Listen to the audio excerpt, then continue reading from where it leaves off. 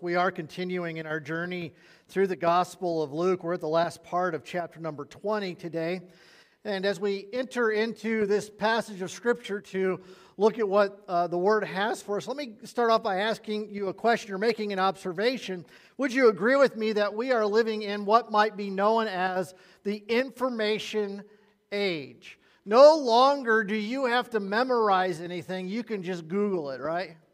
I mean, whatever it is. I love this. And what's so funny about it is that, I don't know if you've done this yet or not. This is really helps you out when you're watching a movie or watching a show or whatever. My wife and I often have this conversation. Who is that actress or actor? We've seen them in something else. Who are they? Right? Have you ever, anybody else with me? You with me? Okay. So what do? You just reach over and you grab your phone, right? Some of you remember when those things used to hang on the wall, don't you? Right? 60-foot cord to get you around the house, get all tangled up in, right? Remember that? You could take your phone and you just Google it. You just kind of put in, and you don't have to know their name. You just have to know the name of the show you're watching or the movie. You just put in cast of whoever, and then they come up, and then you're like, oh yeah, I remember, and all that stuff. Information age we live in. But on top of that, sometimes, would you agree with me, that being in this information age can be a little frustrating? You ever have information overload, right?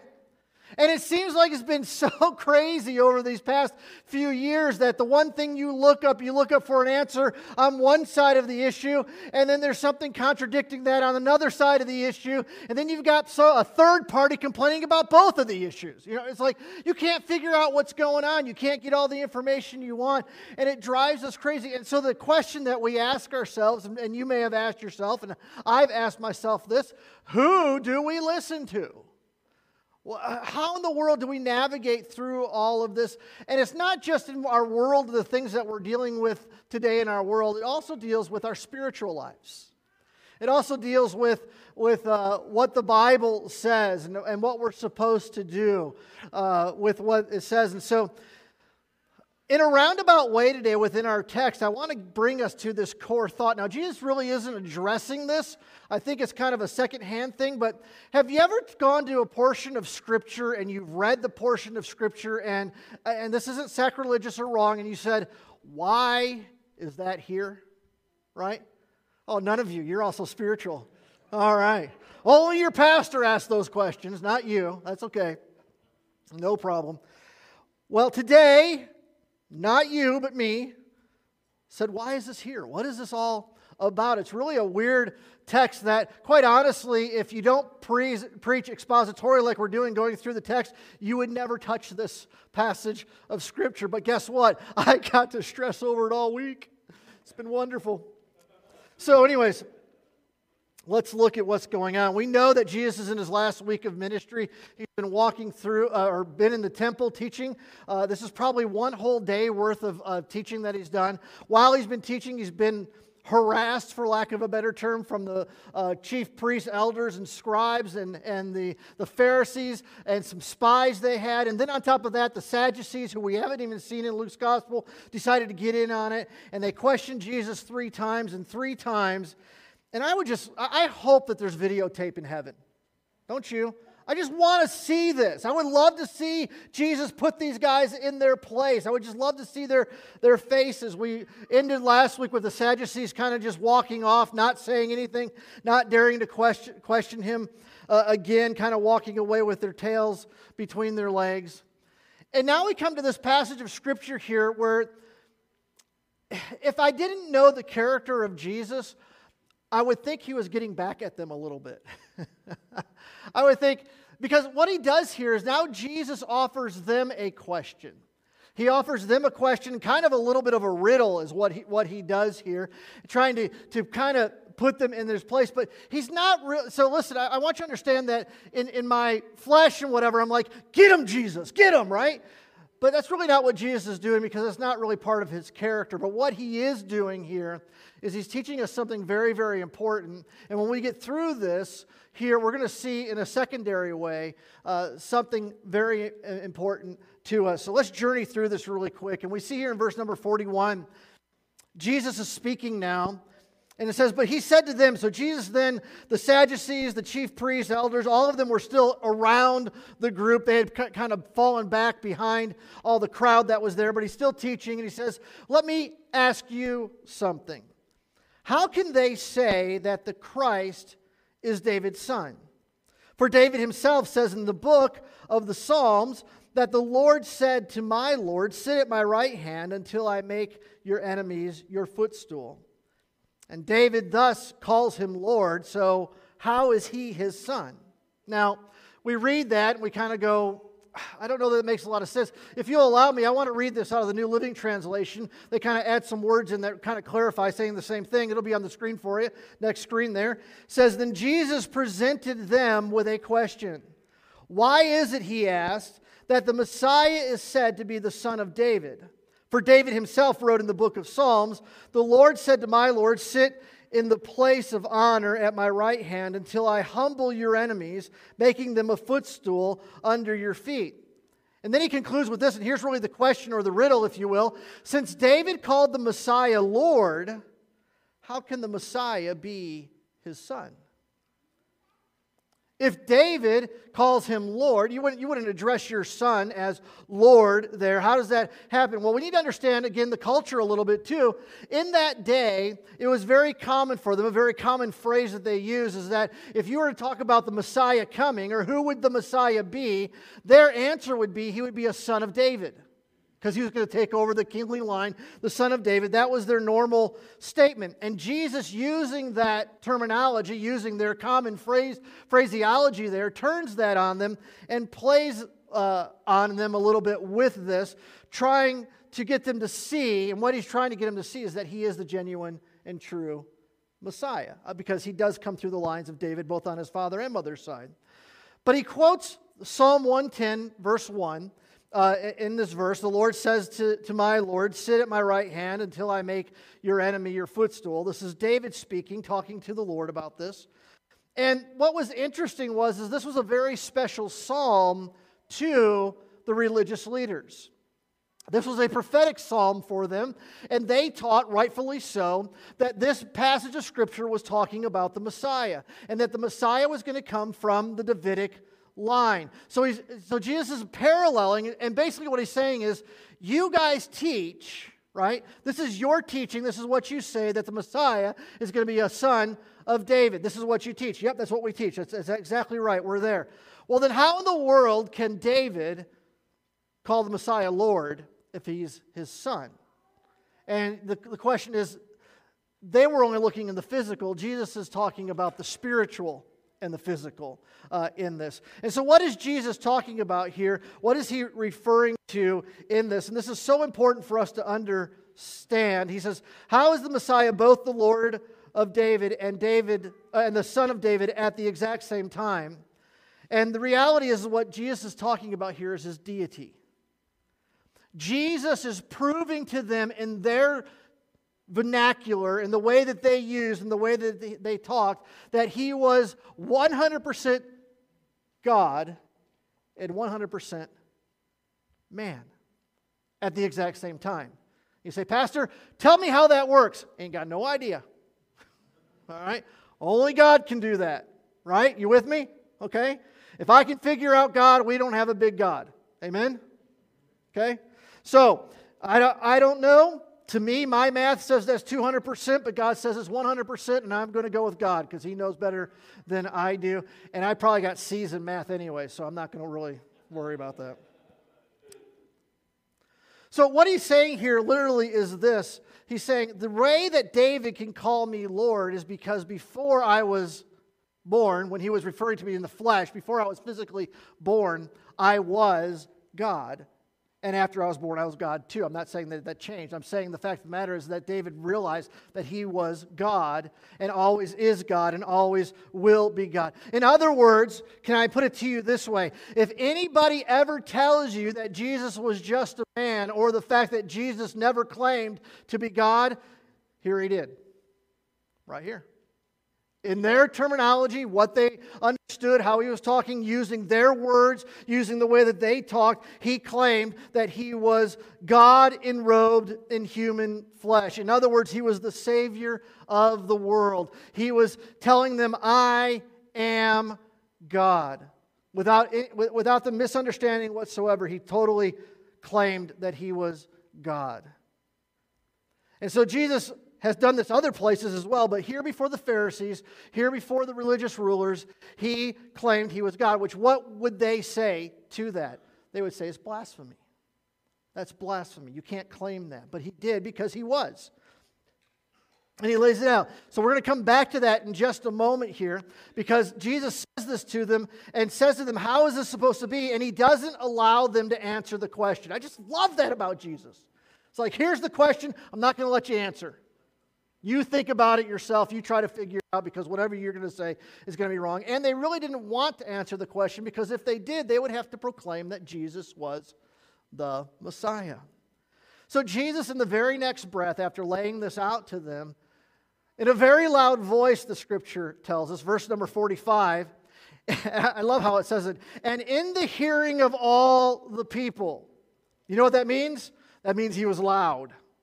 You know what that means? There's a crowd around. He doesn't have a microphone, right? And he just says it as loud as he possibly can because he wants those in the very back of the room to hear it as well. And he says, and in the hearing of all the people, he said to his disciples, beware of the scribes who like to walk around in long robes and love greetings in the marketplaces and the best seats in the synagogues and the places of honor at feasts, who devour widows' houses and for a pretense make long prayers.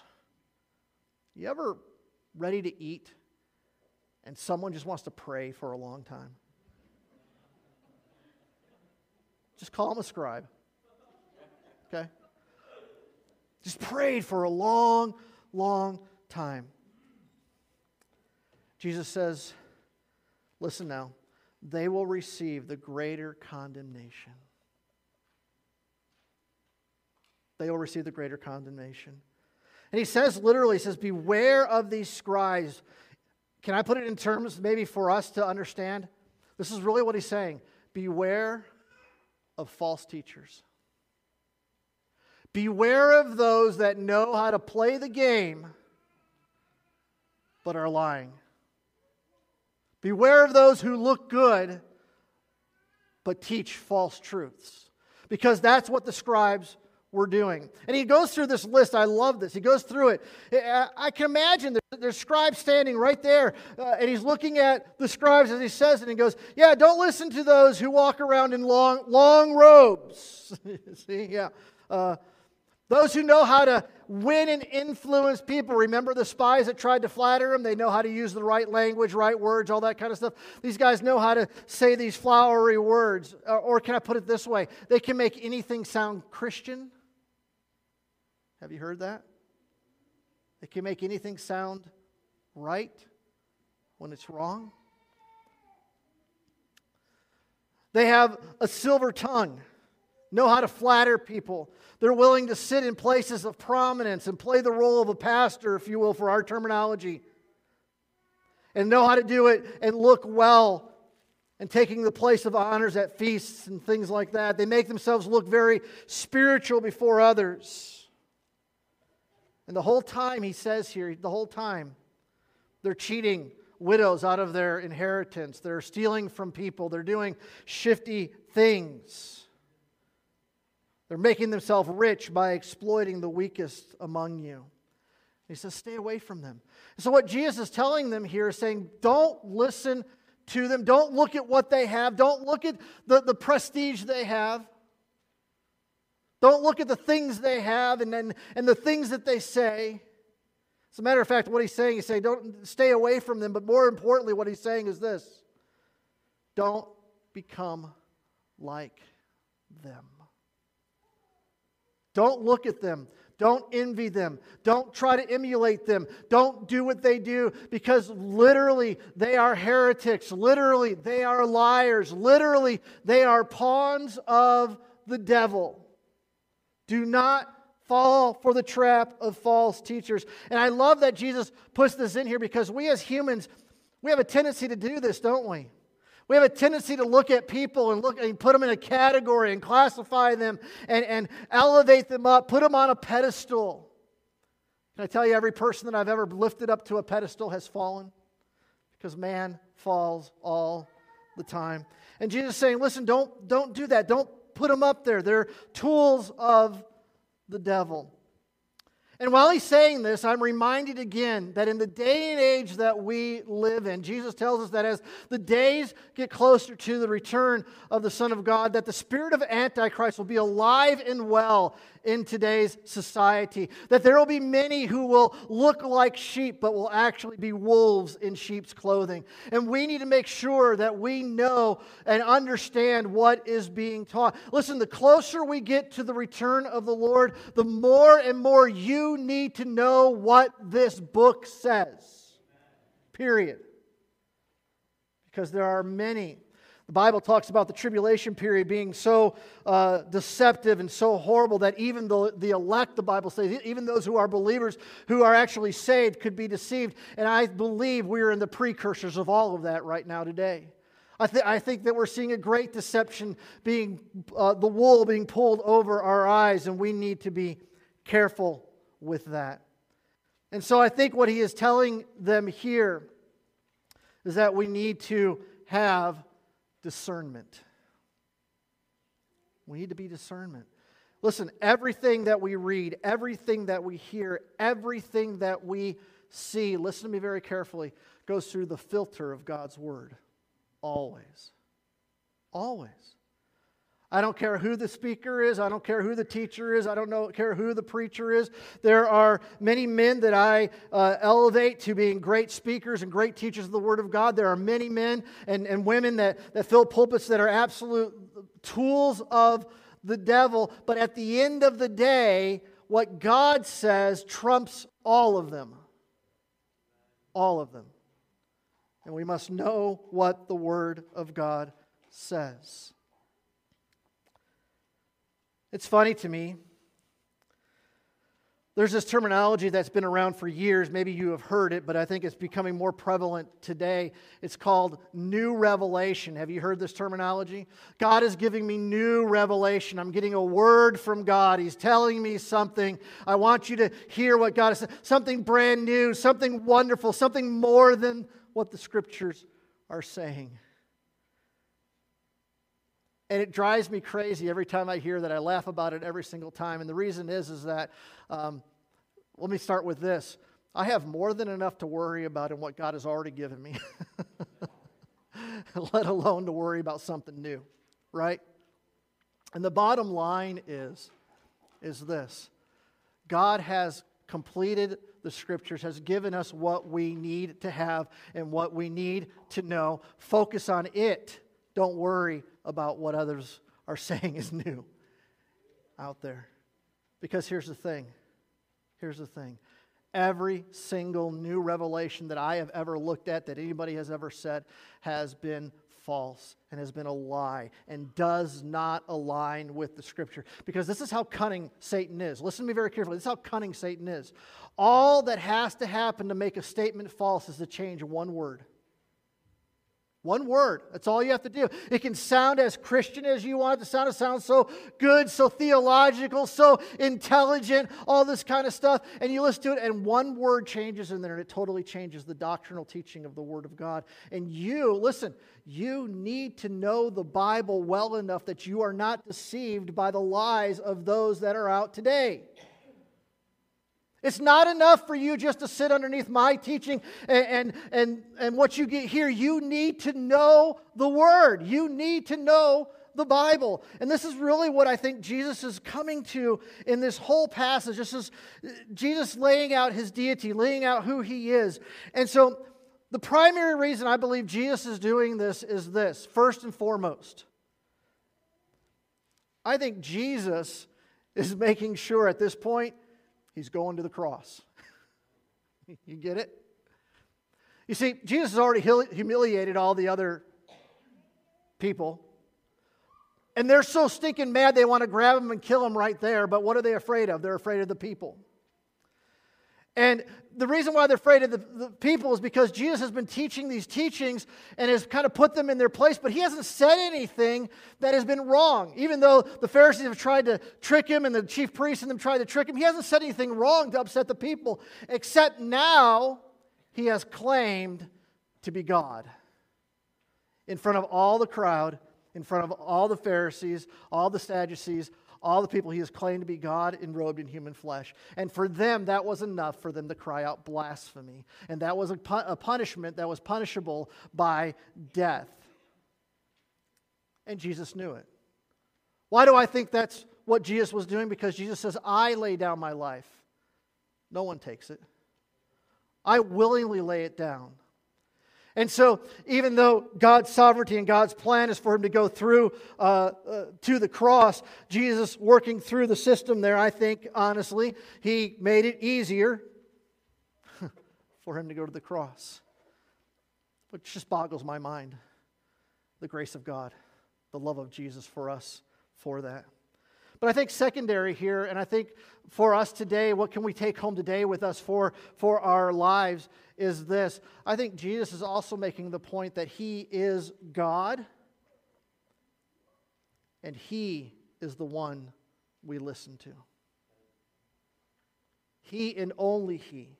Don't listen to the scribes. Don't listen to the religious rulers who in this day have gotten everything all mixed up, all messed up. Now, I'm not saying you can't listen to your favorite preacher, which is probably me. Doesn't mean you can't read good authors. Don't misunderstand what I'm saying. I'm saying that you make sure and you check everything with the Word of God. Never take anything at face value. What does the Bible say? What does God have? It trumps everything else. That must be our foundation. In church, we must know the Word in the day and age that we are living in. We must. Why? Because as I started out, I was talking about all this information. You know what? All the information that comes, there's good information, there's bad information, but all of it is confusing at times, isn't it? And if we don't know the Word of God, then we don't know what's true. And you can Google anything on your computer today, and you can find any teaching you want to find on any passage of Scripture you want to find. So you better know the truth. You better know the truth. You need to know God's Word. You need to apply it into your life. You need to live it out. And as we get closer and closer to the return of the Lord, we must live by this mantra. Paul put it in Romans chapter 3. Let God be true and every man a liar.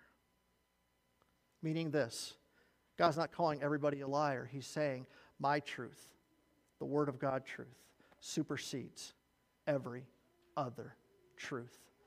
And if you're going to make it through this world today, if you're going to make it through what's going on in the world today, you must know it and you must apply it. So if I can encourage you, if I can challenge you with this last slide today, keep your eyes on Jesus. Keep your eyes on Jesus and follow him. And if you keep your eyes on Jesus and follow him, you will navigate successfully this wicked, wicked world. We started off talking about the lighthouse, God's Word being a light unto our path. Do you know it? Do you know what it says? Do you know its principles? Can you see the lie because you know so well the Word of God? If we don't, we have an enemy like a roaring lion, the Bible says, willing and ready and able and excited to pick every one of us out, to knock us off to the side, to make us worthless for God. Keep your eyes on Jesus and follow him. Will you stand with me in God's house today? God, you are so good to us. And I thank you and praise you for the truth of your word. Oh God, in the world that we live in today, we need a beacon of light, and that is you. And Lord, help us to be able to sift through all the garbage and the junk that is out there, and let us know your word and apply it to our lives and live the way that you'd have us to live. Thank you that you are God, enrobed in human flesh, to come to the cross, to die, to pay the price for our sins, that we might have eternity with you. Now, Lord, I pray, help us to walk in your light. In Jesus' name, amen. We're going to